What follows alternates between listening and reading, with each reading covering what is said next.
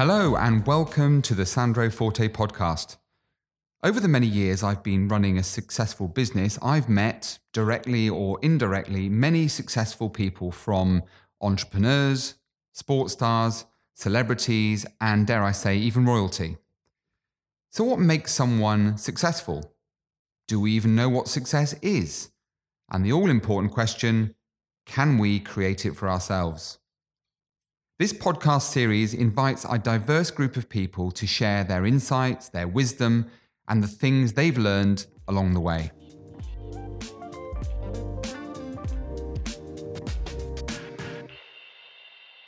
Today our guest is Lee Mears. Lee is a former England and British and Irish Lions rugby player.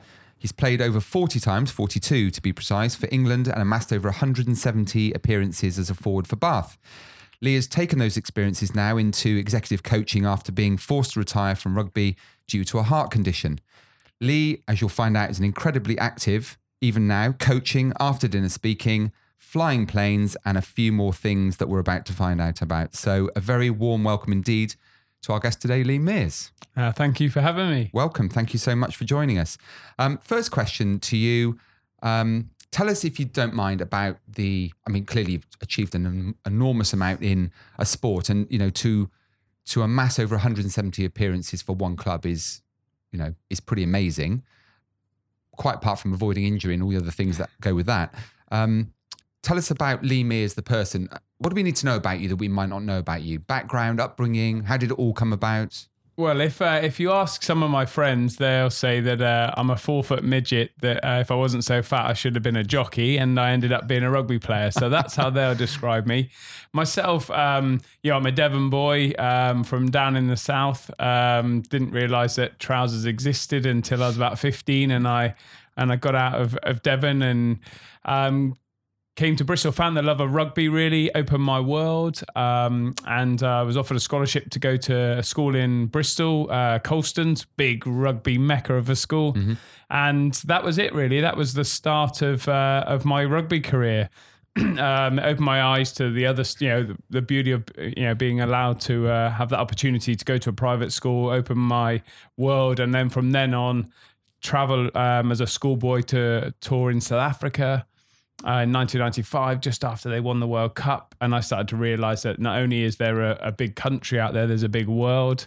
So that period in my life was quite important. And then sort of played for England under 18s, which we'll probably talk about in a bit. But went to Australia for 6 weeks, again fueling that opportunity. And then somebody said, you can now get paid to play rugby. And at the time, as you'll see with the flying stuff, I wanted to go into the Air Force, and I was thinking that's the best way to sort of play as much sport as possible and travel.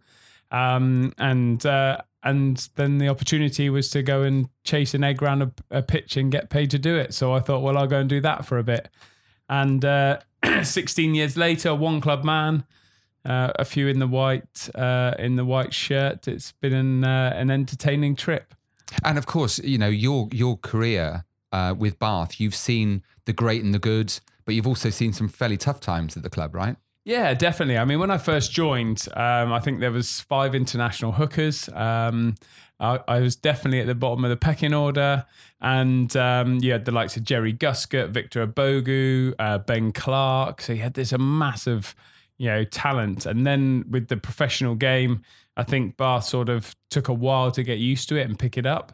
And so we tried to run it, as amateur for as long as possible, but a lot of teams caught us up. And also the talent, when you make a game professional, you start to see a massive increase in talent. And I think Bath had a little dip. And I always get a bit angry because those old boys always point out how many trophies they won. But I think one of the stats was we were in a final or a semi-final every year for about 12 out of those 16 years. But it's an amazing club, and it's steeped in history. So right through to, the new owner, Bruce Craig, who's really, trying to set the world alight with what he's doing at Bath now. So how do you, in terms of, you talk about joining the club, you're right at the bottom of the pecking order, to use your words. How difficult is it to kind of climb up that ladder to maintain your discipline and your enthusiasm and your commitment to the sport when, your perception might be, I'll get second team rugby if I'm lucky. Yeah, I suppose it's one of the things that I sort of, a lesson I try and tell people that or talk to people about that I bump into or that I coach. When I arrived at Bath, like I say, I looked and I realised that these guys are amazing. They've all played for England, Argentina, Wales, and I started to find very quickly that you are at the bottom of that food chain and you need to learn. And so rather than I always believed in my own ability, but I've been told, all along that I'd always be too small. Oh, you won't be big enough. You won't be big enough. So that's when you adapt. So I used to take the best bits of the others and look at, Freddie Mendes was 6'5" and, an absolute beast and could play prop. There's no way I was going to be as big, as strong as him, but skillful wise. So then I started to think, well, what about being more skillful in my position? Then I'd look at Mark Regan and, I always give him stick for not being the brightest, but he's the most relentless competitor. So then I started to think, well, that's something else that I need to, evolve. And Andy Long was really fit, had good footwork, and you start to sort of add all the little bits of what you think they're really good at, and then how does it work with you? And I suppose I just became an artist at avoiding contact, and they called me skillful. I don't know where that came from. Well, I will have to say, with respect, you described yourself as a 4-foot midget. I'm not sure that's necessarily true, but yes, physically you're not imposing, if you don't mind me saying that. No. So, how intimidating was it in the middle of a scrum? Because I can only imagine what that must be like. Yeah, you learn to make friends with the big units either side of you, and you tell them you're going to look after them. And I think I used to make a few cups of tea and take them some biscuits, so I was their favourite. Right. Well, I have to say, so daily routines. You've achieved an awful lot. Did your upbringing have anything to do with that? Was it a question of you're a self-made guy in the sense that you took some of those component parts, bolted them all together? But how do you find success? And how do you sustain success? That's two questions in one, really. But yeah, very interesting. My dad, you always sort of say that your family had a big impact on you. My father was a lorry driver, coach driver, had an unbelievable work ethic. So I think that's something that he massively passed on to me. But I also think when you find something that you love, it's easy to dedicate yourself to it. And I found rugby, and I even now today, I realized that it was amazing. I absolutely passionately loved it, but it was also a platform because you could do so many things on the back of it. So applying hard work to do something that you absolutely loved makes it a lot easier. And that's one of the things I encourage is that you've got to be passionate about what you do, and when you've found it, because getting up every day, I hear a lot about work-life balance and all of this kind of stuff, but if you love it, you'll do it as much as you can anyway. And I think back to those years where I would train as much as I could, I would play as much as I could. Even now I find it difficult to turn my son down when he says, "Go on, Dad, come out and kick the rugby ball about with me." I try cricket, but he beats me at that already. So, but that rugby, that passion, once again to sort of go over it, but once you love it, it's you just do everything you can. So you're loving it, you're doing well at it. Huge number of appearances for one club, a lot to be said for that. And then all of a sudden, you kind of get derailed because you're diagnosed with a medical condition, which effectively ends your career. Tell us a little bit about what happened and how you dealt with it. So, again, it's quite an interesting time. I was coming to the end of my career. I was thinking about what next. I'd always had this passion around flying, so I started to do my pilot's license, and I thought one of my life's drivers, like I said before, was this travel. And being a pilot, you still get to travel. It's quite a cool job, and so that I thought that's something that will help me, to pursue another career and be as good as I can be. And during that period, and at the rugby club, I was tested. We had our usual MRI heart scan. And the lady looked at me and sort of said, "Oh, we might have to send you away for another one. You've got an unusual rhythm." And I sort of smiled and said, "Yeah, I'm sure I have. I get tested all the time." And she said, "No, you're going to have to." So I went to London, Got met Sanjay Sharma, who's a big one of the best sort of heart cardiologists in the country, and he said, I've developed athlete's heart. And I said, I'm not an athlete, you got me wrong. And but he pointed out that I've got an inverted T wave and it can affect the rhythms of the heart and it puts you at risk of a heart attack. And being a stubborn sportsman, I said, well, I've been fine this long, so surely I just keep going. And he quite rightly pointed out that that's fine, but you can be the one that, or you won't be the one that's got to tell your kids if something drastic happens. And being a dad of 3 boys, it does dawn on you that selfish athlete in you has other responsibilities as you get older. So it was a case of, it's been amazing. I've loved it. And, what's next? And during that time, just to sort of carry on, that's where I discovered coaching. So I had a couple of guys that had amazing impact. Again, the thing with sport is that you meet some really interesting people. And I met a guy called David Scotland, who helped coach me through my transition of what next. And that's how I was introduced to executive coaching. Well, that was my next question, actually. So the transition from sport to coaching, what's fascinating about that in itself is the desire to give something back. So do you think giving back is important? Does that impact on any other aspect of your life? Oh, massively. I mean, everything. I think that's where you get the gratification, the gratitude. I was taught, you get just as much from giving back. And I think one of the things that David did was actually reach out to some people and ask what effect, has Lee had you, on you in your career.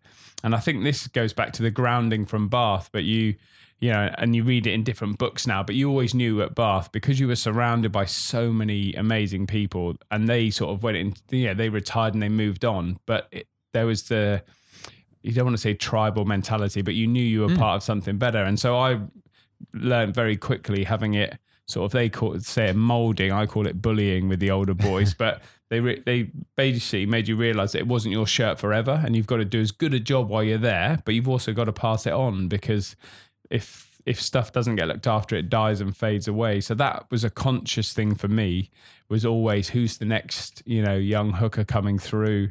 Who else can you help in the team? Which Bath boys, local boys do you really want to sort of look after? And so that went into, to rugby. And then now I find you find a lot out of helping people. And one of the questions I always ask and was asked was, if someone knocks on your door in 10 years' time, what do you want them to say about you and say thank you for the impact you had on them? So getting me a bit deep, but that's what... No, not at all. So just want to pick up on 3 words that you've just come up with. Pass it on.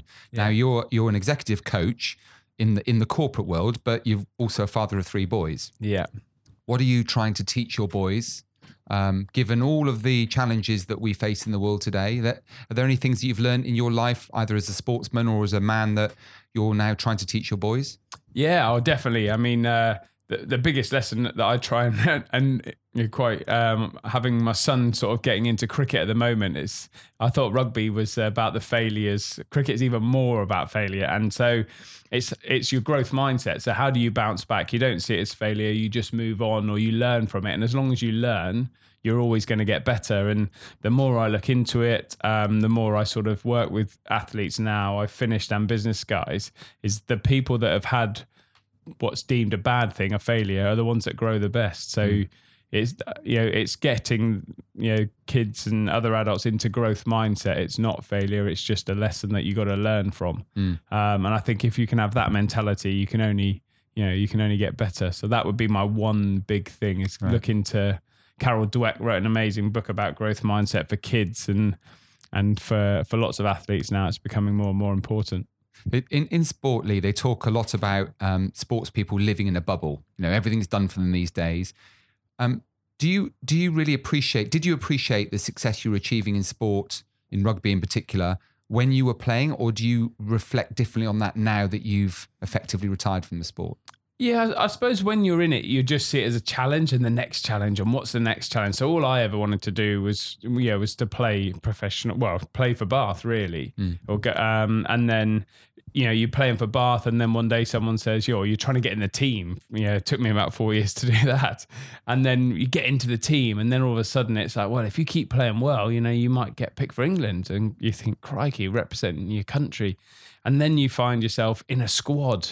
And, if you train well, and if you're accepted, then you may get on the bench, or you may even get to start. And then there's a World Cup.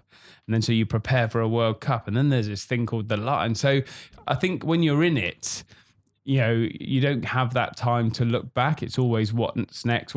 And I think that's where, athletes can sort of, it can be such a big shock for them when they finish, because if you haven't stopped and gone, oh my God, this is amazing. Like I am in South Africa at altitude with the sun on my back. It's a big shock when you finish, because you can't get it back. And what about highlights of your career? I'm sure there's loads of stories you could tell, and we probably don't have enough time to explore all those today, but highlights of a Lee Mears career? Oh, crikey, loads. I think that first test in Durban, in South Africa. Durban for me is one of the best grounds to play at.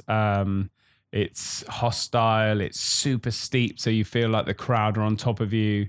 Because they've been a competitive, angry little midget, I think being able to say you're not just one of the best in your area, your country, and the start for the British Lions was pretty impressive. I think, and I remember just mum and dad and all that kind of stuff. So that was quite a proud moment.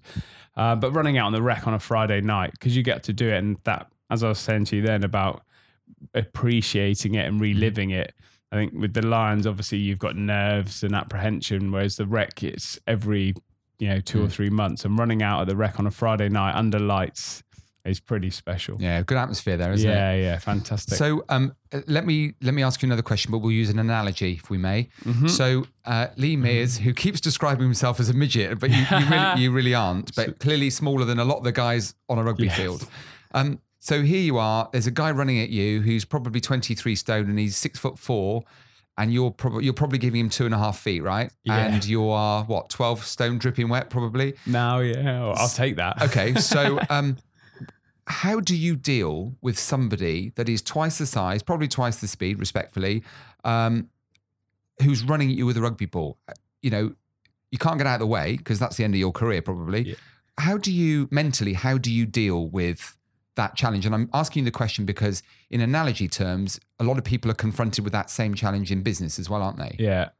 Oh, crikey. I think, honestly, I'm back to use a dog analogy now, but have you ever, used to have a friend who had an Alsatian and a Dachshund, and the Dachshund used to basically order the Alsatian round because the Dachshund had no idea that it was any different. It thought it was, what it saw. And that's what I think for me, people said I was small, but I never felt like I was. So it was just a case of, I'll try and bash you as hard as you're going to bash me. And it seemed to stand me in good stead. I was going to say, if you've got a big fella running at you and the look in your eye says, I'm going to take you down, he's probably more afraid of you than you are of him. So that's an interesting answer, actually. So this is a kind of a more wide-reaching question, Lee, but what would you say is the definition of success, if there is such a thing? Because Wikipedia have recently redefined it. I'm not sure we really know what it is, but what would it be in your world?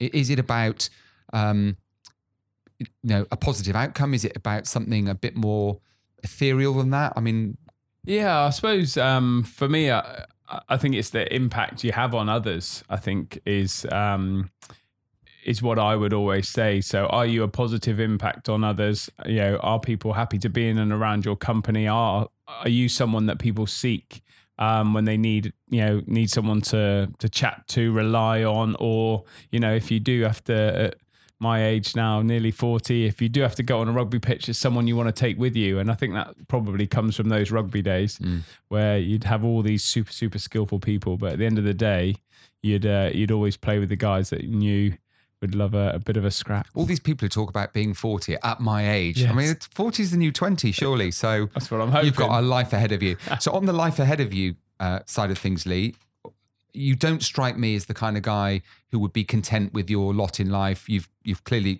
very busy. You're a father of 3 boys, so you've got obligations and responsibilities there. But what other things do you aspire to try and achieve? Are there things you kind of set your sights on doing? Yeah, I think firstly, obviously, this is going to get me shot if this goes out and my wife hears it all. But I'm planning to do. I did the North Pole with Wooden Spoon in 2015, I think it was, and in 2019, there's a trip to break another world record, Everest, playing rugby at Everest. So I'm planning being involved in that. My wife lets me every now and again sort of pit the body against the world, and a bit of an adventure. So I love adventures. So I still get a bit of that to get the adrenaline running. But now for me, it's about helping others to be the best that they can be. So if that's in a corporate world or in the sports world, I do a fair bit in football at the moment, as well as the business world and a bit in the rugby world. So that giving back and trying to affect as many people as possible. And clearly your relationship with Mrs. Mears is very important. So massively. How important is the support of a partner in a sportsman, a businessman's life in terms of your aspirations? Oh, huge. I mean, I met my wife at school at Colston's actually. So, I've got a lot to thank that school for. And you probably saw my face smile when I thought back at those memories. But she's been with me all the way through. She's a physio. Probably just as well. Yes, yeah. Or a physical terrorist if she gets near me, I call her. But no, she's been a rock. And I think it's massively important that you need someone there as a sounding board. Also to sort of, keep your feet nailed to the ground if you ever thought you were getting too big for your boots. But it's just, it's so much easier, isn't it, when you've got a trusted confidant. So yeah, I've got to thank her. So I know the private pilot's license, helicopters. Yes, I've got a good friend. Everest.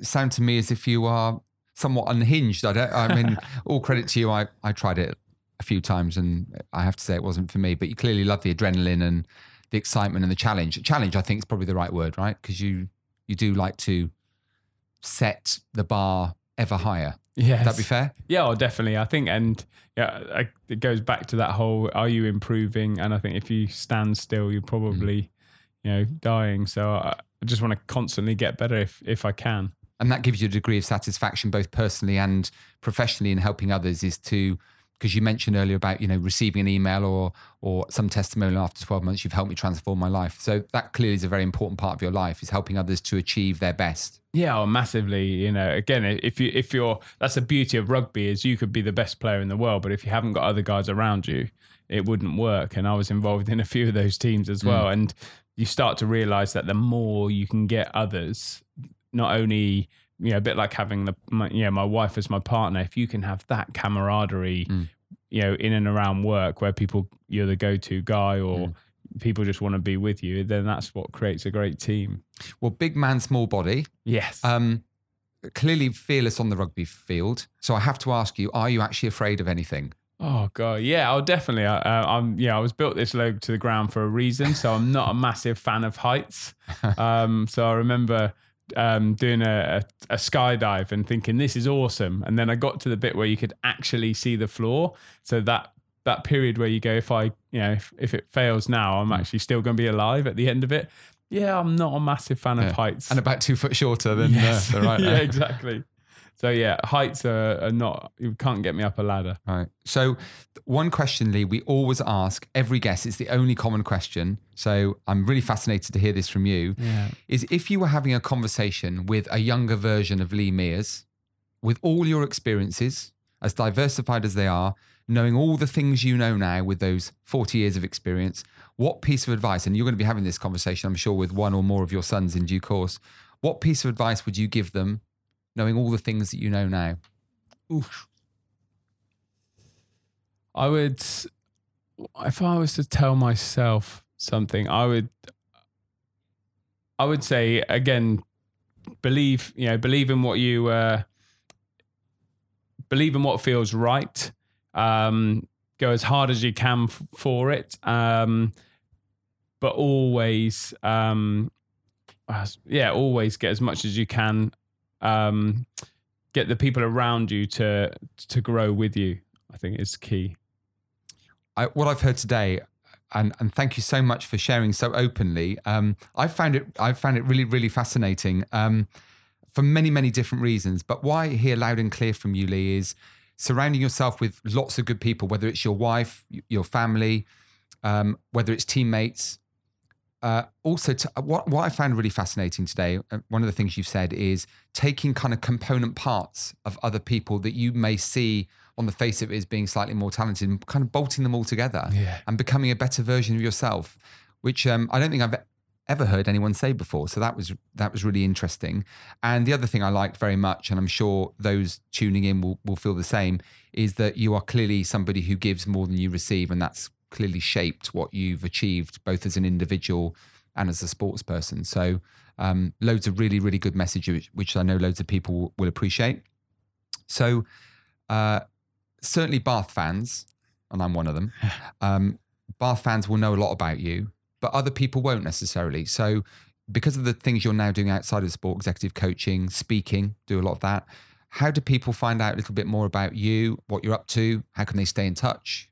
Yes, I've obviously got my website, leemears.co.uk, Twitter, Mearsio2, the usual social media things that I'm trying to keep a grip on. And then obviously company-wise, the Preston Associates in London or all over. Great. Well, this could go on for a very long time, but we have to draw to a close. I want to thank you very much indeed for such a candid, forthright and such an open, honest conversation today, because that's what it was after all. So Lee Mears, thank you very much indeed, and hope we'll see you again in the future. Thanks for having me on. Our guest today on the Sandro Forte podcast was Lee Mears. What a terrific guy he was. Thanks so much for joining us, Lee. Don't forget, lots more interviews to come over the coming weeks. So follow us on social media, Sandro's podcast, same on all channels. Remember to share your stories, thoughts, experiences, and email me if you can, hello@sandrospodcast.com. Finally, please remember, leave a review on the podcast on iTunes and tell us what you'd like more of in the future. See you soon.